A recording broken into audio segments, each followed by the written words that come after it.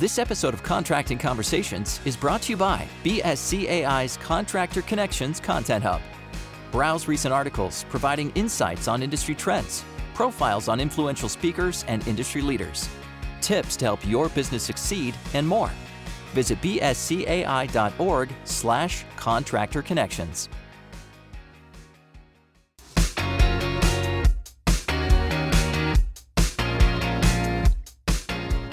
Welcome to Contracting Conversations, a podcast series from the Building Service Contractors Association International. Through a series of interviews with entrepreneurs, business owners, and executives, this podcast aims to provide insights, trends, and tactics to support the growth and development of business owners serving the contract cleaning and facility maintenance industry.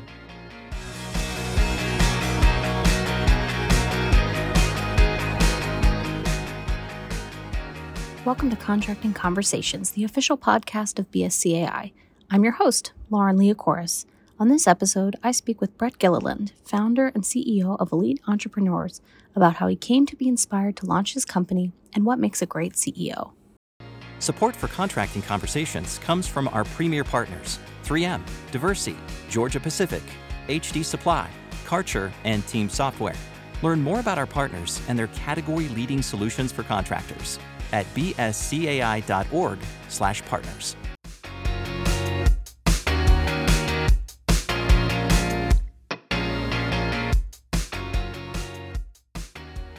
So Brett, thank you so much for being part of the Contracting Conversations podcast. We're so excited to have you on, excited for this discussion. How are you today?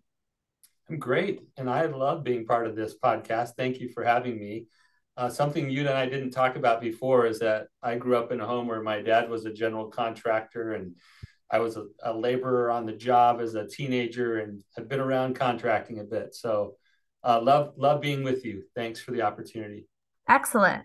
So Brett, my first question for you is really, what inspired you to launch Elite Entrepreneurs? Yeah, thanks for the question. We were in a company that was growing fast. And as part of that growth, we took dozens of team members from 7 figures to 100 million, actually, is what we did. And we had hundreds of people by that point.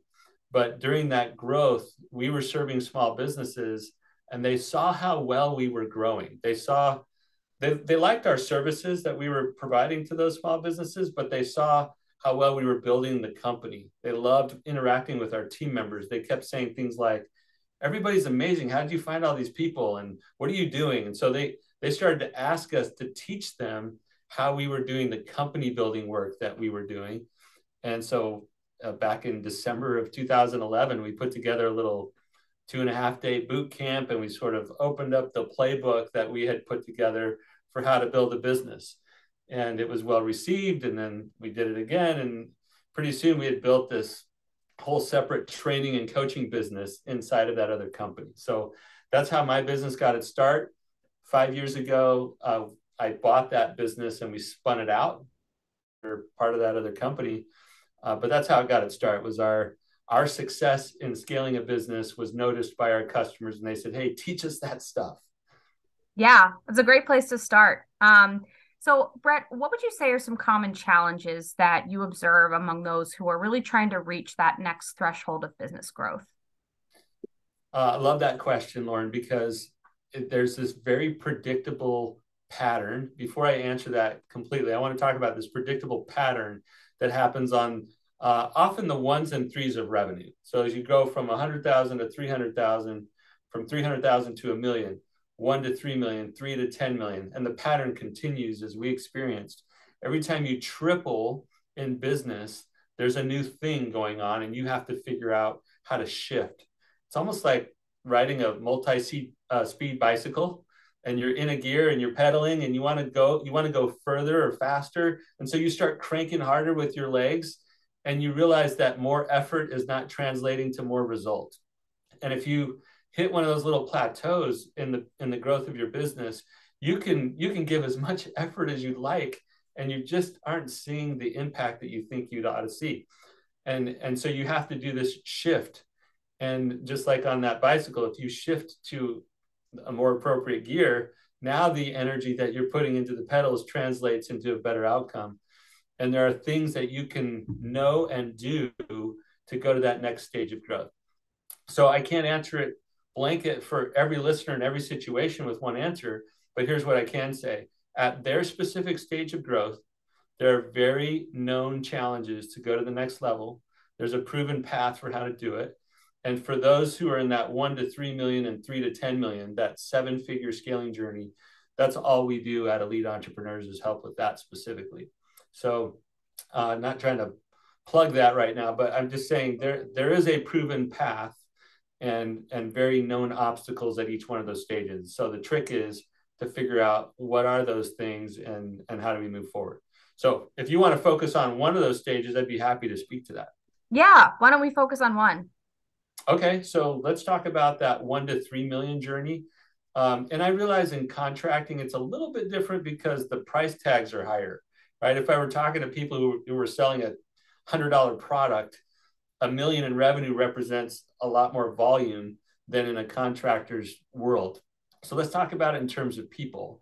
If you have 6, 8, 10 people working for you, now the business owner, the entrepreneur, the business owner can't do everything him or herself. Like we got to start figuring out how to delegate to other people.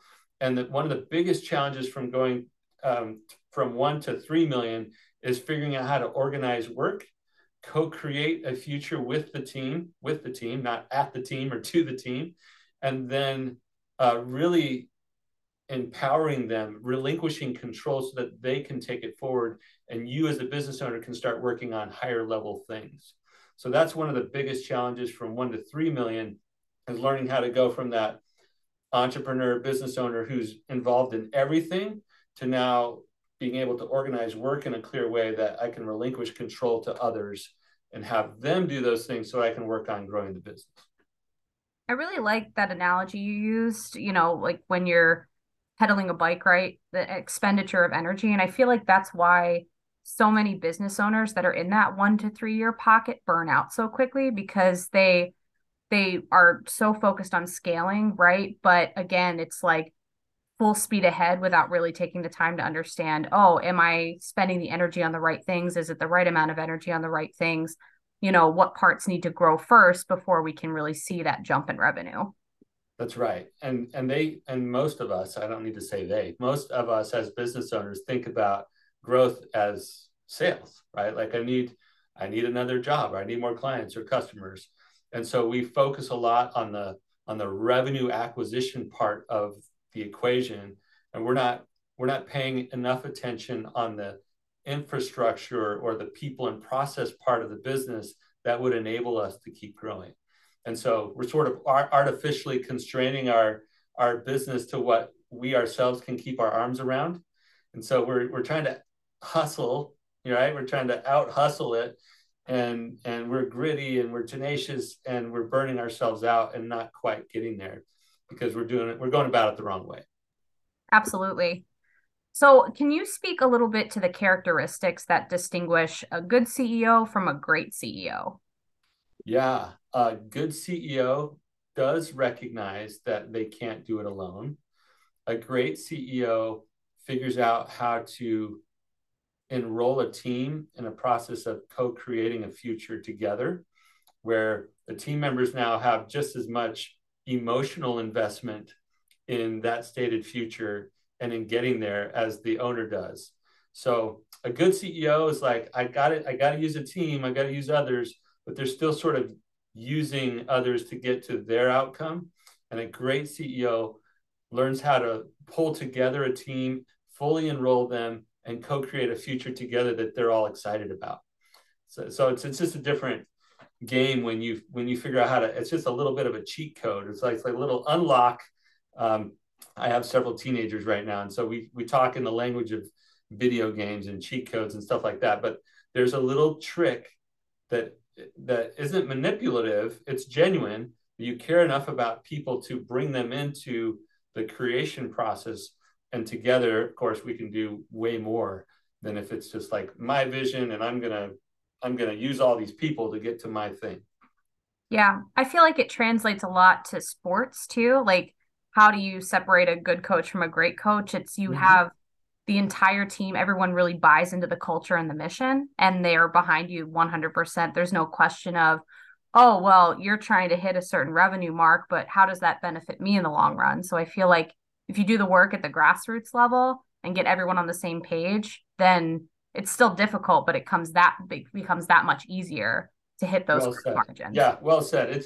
It's no less challenging to scale Everest just because you enrolled everybody, but the work, the nature of the work and the likelihood of success improves when everybody's part of that. And the belief is high and the camaraderie is there.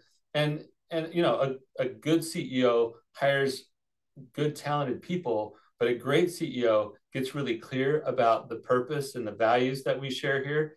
And now there's a sense of belonging, and we hire, lead, and fire to that sense of belonging. And so you talk about the culture. Great CEOs know that culture is game changing. And that's hard for us as business owners. Sometimes we don't see it mathematically. We go, I want to invest, I want to make an investment and see the ROI. And culture is one of the squishiest things for us to see an ROI on. But when you start to realize how much easier it is to attract talent, how much easier it is to keep great people when we've made the investment to really bring the team together around a cause or a purpose, and around a set of values, a way of being, that we're all going to behave a certain way with one another, with our customers, with our partners. When you get all of that dialed in, everything runs more smoothly. There's not a lot of, trying to pull the anchor.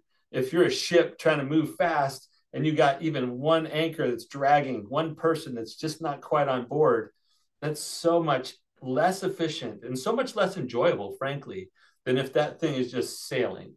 And when you get it all dialed in right, a great CEO knows that the fruit that is yielded is worth the investment. I feel like we're just coming up with all the awesome analogies today in Yeah, our that's right. conversation. That's great. It's the analogy hour right It now. is. It is. BSCAI's Executive Leadership Academy.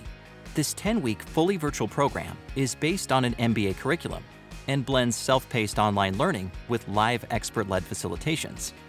This program is designed to help contractors provide executive training on topics including people management, organizational leadership, business finance, and more. Visit bscai.org/executive leadership to learn more.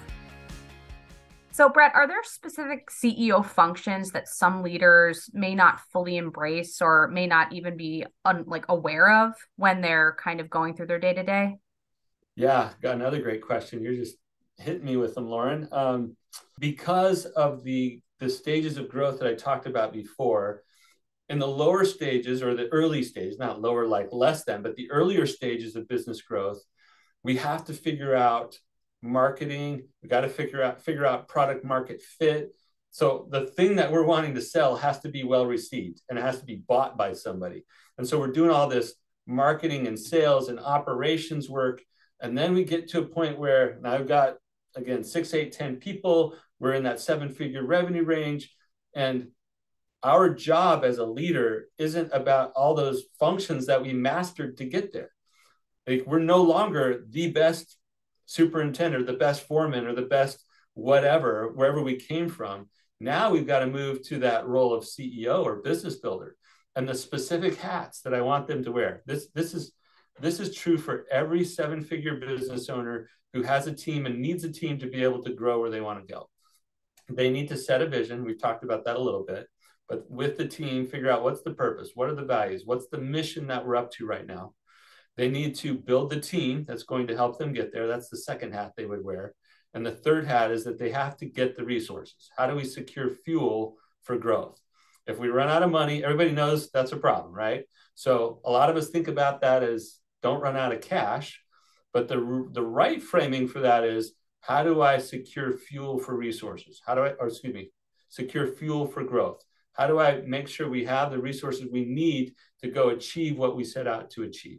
So we got to get clear about where we're going, make sure the right people are part of that, and make sure we have the resources. Those are the 3 hats for a 7-figure CEO.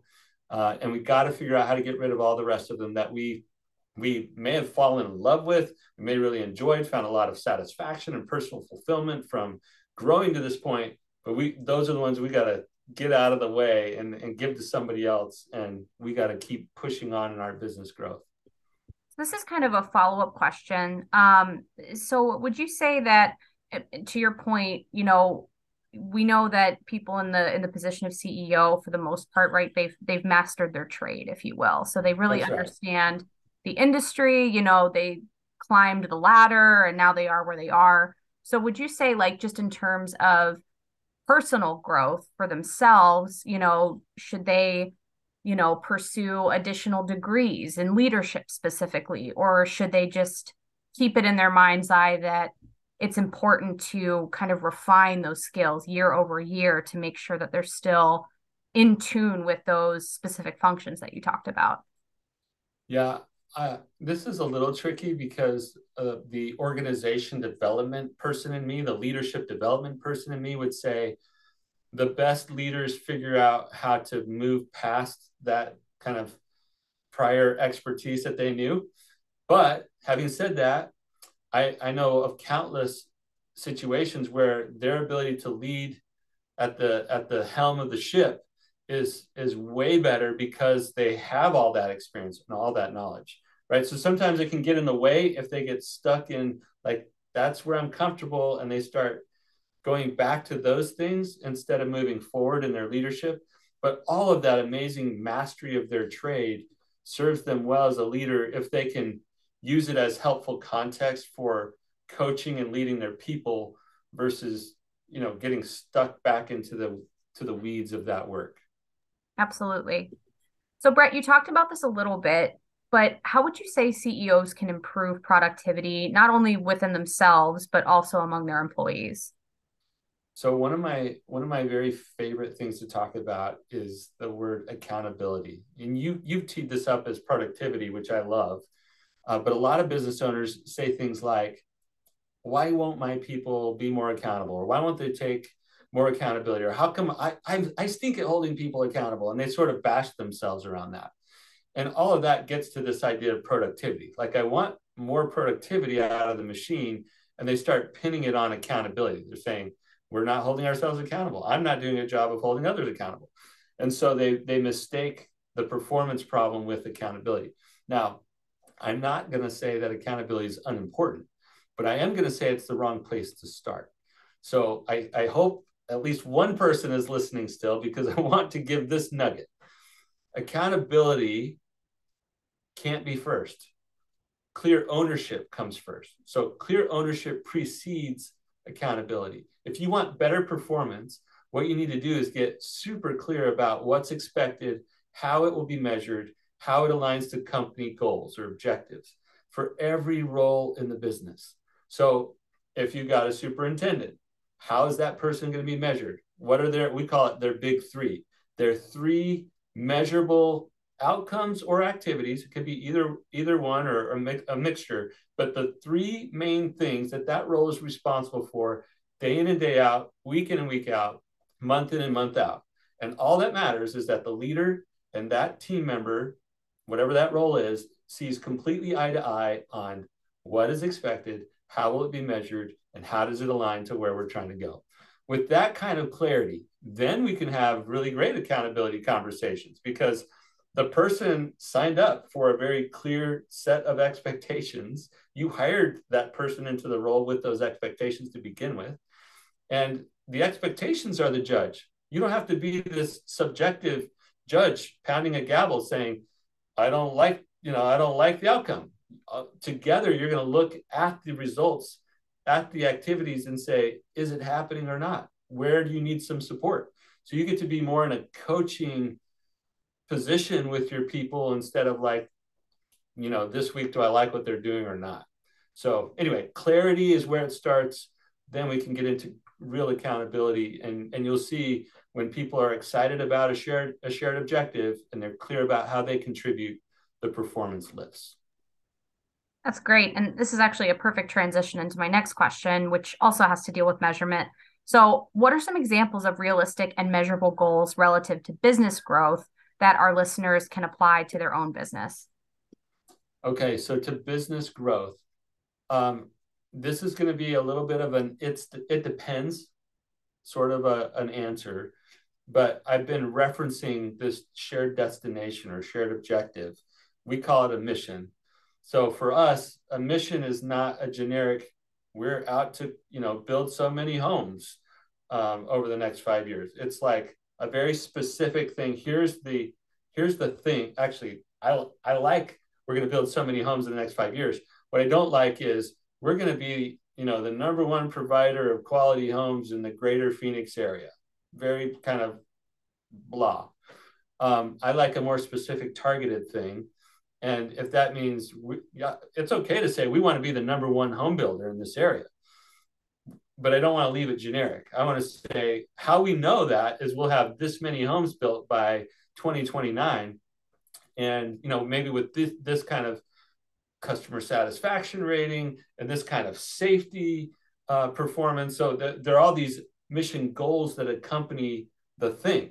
And so once we're clear together on what we're doing, then the goals, the measurable things that I want to be tracking are going to be right in line with those mission goals.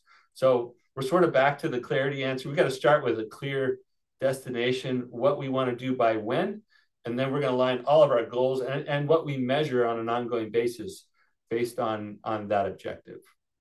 Absolutely. And Brett, my last question for you is, what are some immediate actions CEOs can take as they reposition themselves to scale their business? Immediate action. I would find a way as quickly as I could to start carving out time in my day, in my week, for working on the business instead of just in it. We haven't really used that terminology during our interview today, but that's a common way of framing it, right? You're spending enough time working on the business versus being stuck in the business. And so most business owners, they hear that and they go, that makes sense. But then their reality, their day-to-day calendar does not reflect anything like that, right? So what we have to do is start carving out time. And that looks like, let me get really practical. That looks like stop doing some things. Like just, if you have a recurring meeting, start asking yourself, is that meeting allowing me to be the leader I need to be? Because I know I need to be the one setting and championing the vision. I need to be the one building this amazing team that's going to make that happen. I need to be the one to make sure we've got the resources to succeed. Like, those are my primary hats. And so I got to start shedding all the other hats. And sometimes that means just eliminating stuff that we used to do. Sometimes it means I can't eliminate it, but I can give it to somebody else to lead. And sometimes it means I need to hire somebody else to help me with that. And again, I try to be practical. So at the risk of going on and on here, Lauren, let me do one more quick thing. Last year, in fact, I will never forget the day. May 16th is when I hired an assistant. Now, we had been doing this business separate from the mothership, right? Like, we spun this out. I bought it over 5 years ago now. But for that entire time, I didn't have an assistant until May 16th of last year. And when I hired that assistant, I started giving things that had been on my plate, fully on my shoulders. I started giving those to my assistant. And it wasn't until I had started to shed some of that work that I realized how much I had been carrying. Like, we kind of know, like, oh, I'm doing a lot. Oh, I'm doing a lot. And we sort of grin and bear it, and then we just keep going. And it wasn't until some of it started coming off that I realized how much I had on me. Now, I'm not saying everybody listening to this needs to run out and hire an assistant, but that might be one of the most practical next step things for you to do to free up some of your time to focus on business building activities instead of just maintaining what you've already built.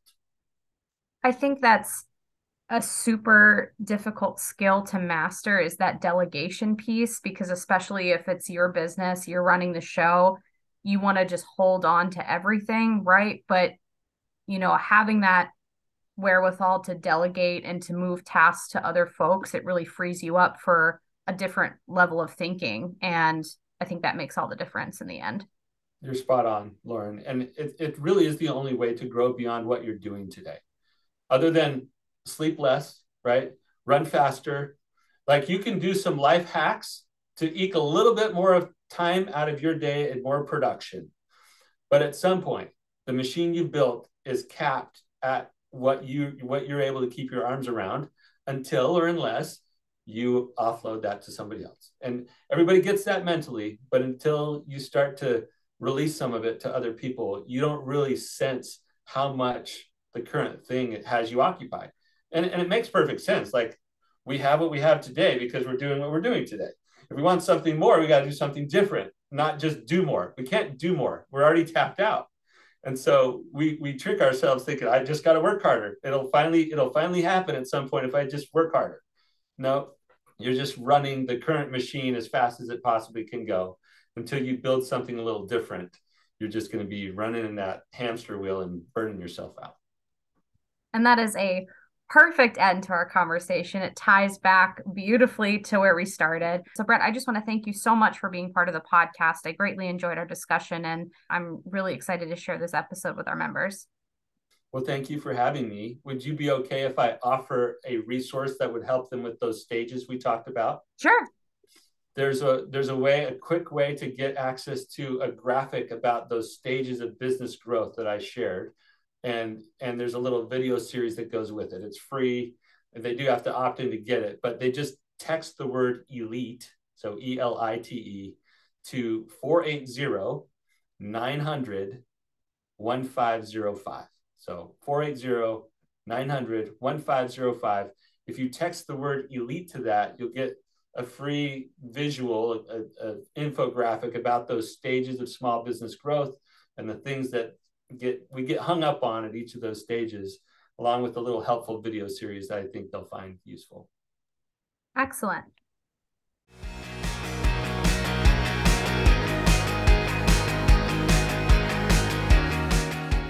Thank you for listening to this episode of Contracting Conversations from BSCAI. If you liked what you heard and want to find out more or listen to previous episodes, head over to bscai.org/podcast. There, you can also subscribe to our newsletter so you never miss industry news, updates, and great tips. Subscribe to Contracting Conversations on SoundCloud, Apple Podcasts, Spotify, or wherever you listen to podcasts. And learn more about our community on Facebook, LinkedIn, Twitter, and YouTube.